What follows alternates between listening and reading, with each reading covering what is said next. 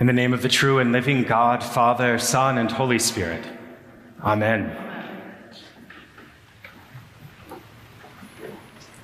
At the beginning of Jesus' ministry, we find him in a synagogue in Nazareth, as was his custom.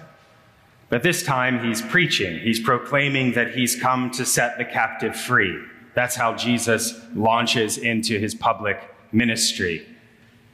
And our readings this morning show us several stories of captivity and how they're transformed by the word of God that, as St. Paul says, cannot be held down in chains.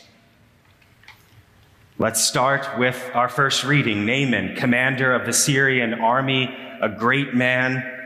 He suffered from leprosy. And the skin disease was enough to make Naaman feel trapped, no matter how many glorious victories he had on the battlefield. But in the story of his healing, we learn that Naaman was not only bound, held captive by his illness, he'd also become prisoner to his own oversized ego. When the great prophet of the word of God, Elisha, does not come out to greet Naaman, Naaman gets angry. I thought that for me, he would surely come out and stand and call on the name of the Lord his God, and he'd wave his hand over the spot and cure the leprosy. Elisha gives him clear instructions to be healed, but Naaman, with his horses and his chariots, he wants all the pomp and circumstance that he'd grown accustomed to receiving. The word of God, the liberating word of God, was ready to heal. But Naaman was locked up in his self-importance. It's in the muddy, less impressive waters of the Jordan that the word of God healed Naaman of his skin disease and taught him to get off of his high horse, to put his self-aggrandizing agendas to death in the waters of new birth. See what I did there, a little prefigurement of baptism? Put to death so that he can come into this new birth. The word of God set a captive free. Paul, in our second reading, he's writing from prison, quite literally. He's chained. He's chained for preaching the good news of Jesus Christ, a descendant of David, raised from the dead. That's all Paul has to offer.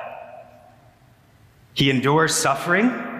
Paul endures hardship because he knows that while he may be in chains, the word of God is not chained. Paul knows that even in his captivity, even if it ends in death, as it does, in fact, for Paul, he does not need to fear. For if we have died with him, we will also live with him. If we endure, we also will reign with him. The living and active word of God has the power to set us free. The power to set us free even from that prison that we all will enter, the prison of death. As the Orthodox faithful sing at Easter, the word of God tramples down death by death, trampling down death by death on a cross. It is for this gospel that Paul is imprisoned. But no chains can separate him from the love of God in Christ Jesus. Freedom. In our gospel reading, we encounter Jesus with 10 lepers, and just like Naaman, the 10 suffered from an illness. And that illness, that leprosy, chained them to extreme physical suffering. But we need to remember that the lepers were also socially cut off from the community. Not only do they physically suffer, they're cut off. That's why the gospel reading tells us that they cry out to Jesus from a distance. They stand at that distance because of the belief that those with skin diseases were ritually impure, so they're excluded from participation in the religious life of Israel, the common life. That's in the book of Leviticus, where it's prescribed not only that they must tear their clothing, lepers tear their clothing and call out, "Unclean, unclean," to warn people away. but also that being unclean, they shall dwell apart, taking up residence outside the camp. Cut off socially, they're also condemned to live isolated from the holy in the temple. The lepers are kept from entering that holy place or from approaching a Jewish teacher like Jesus. But the Word of God put on our fragile skin in Jesus. And he passes through the region between Samaria and Galilee, and he overcomes the distance and the fear that locked the lepers in their despair and in their suffering. He travels the distance. They're healed of their physical pain. He tells them, go show the priests in the temple, be restored to the community. You are no longer ritually unclean. And it's the Samaritan leper. It's the Samaritan leper. It's a double whammy of outsider status. You know, to be a Samaritan was to be despised by the Jews. You know, they were too close for comfort. And a leper. It's that Samaritan leper that falls at the feet of Jesus and bears witness to the healing power of God. It's the Samaritan, an outsider, a foreigner, who shows us that the Word of God made flesh enters into our world to bring liberation, to bring new life. You know, the kind of gift that we can only receive from God, and the only response can be thanks and praise. Those are our three stories. It's not every time we preach that we connect all three stories, but that's what we've done. So where are we? Where are you in these stories? Do you, like Naaman, need to get off your high horse of achievement and accomplishment and self-sufficiency? Can we be humble enough to go into the muddy waters of the Jordan instead of those impressive rivers in Damascus?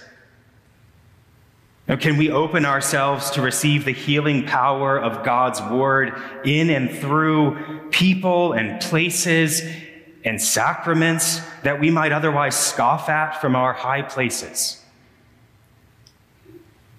Do you feel chained in like Paul or the 10 lepers, isolated, unwelcome? If so, Jesus sees you, cherishes you, wants to set you free. Better yet, has set you free. Jesus has set us free. We're always just trying to catch up with that freedom. It's already done. We just have to lean into it.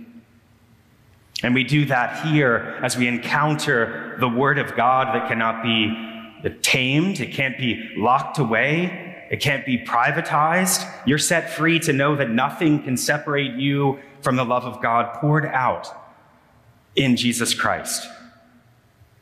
This love, this word, his life, it's poured out for you here in this place this morning. The Word of God poured out for you. Even if you're calling out from a distance, whether you're far off or if you are very near, the unchained Word of God is for you. And the invitation for us is to receive the healing that God is always pouring out for us, to receive that gift that only God can give. And the response to fall at his feet in gratitude, to learn from the Samaritan leper, to prostrate ourselves in thanks and praise. Now, I like Pope Francis's image of the church being a field hospital. Not just this place of everybody who's perfectly put it together, right? The righteous. But a field hospital out here in the midst of the world offering healing. A place where we come to be made whole and to receive the liberating Word of God. And then what does Jesus say to the Samaritan leper? After healed, after the praise, get up and go on your way. Your faith has made you well. Your faith has made you well. So friends, this morning, let us receive the living Word of God that is active, that the Spirit wants to pour into our hearts.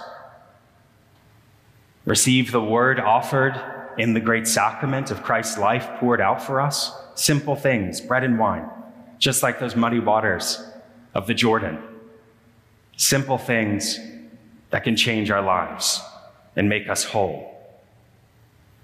Receive that healing, prostrate ourselves before the living one, the one who comes to give us abundant life, and then go. Get up and go. Your faith has made you well. It's here that we can learn to be free. We can learn to recognize the ways that we're held captive and be set free. Pray for the courage of the leper to cry out. Find the humility of Naaman to receive the healing Christ has for you. And with Paul, put your trust in the power of the gospel, which breaks free every prison of death and destruction. Fall at his feet and then hear his word. Get up and go on your way, bearing witness to the unchained word of God. In the name of the Father, the Son, and the Holy Spirit.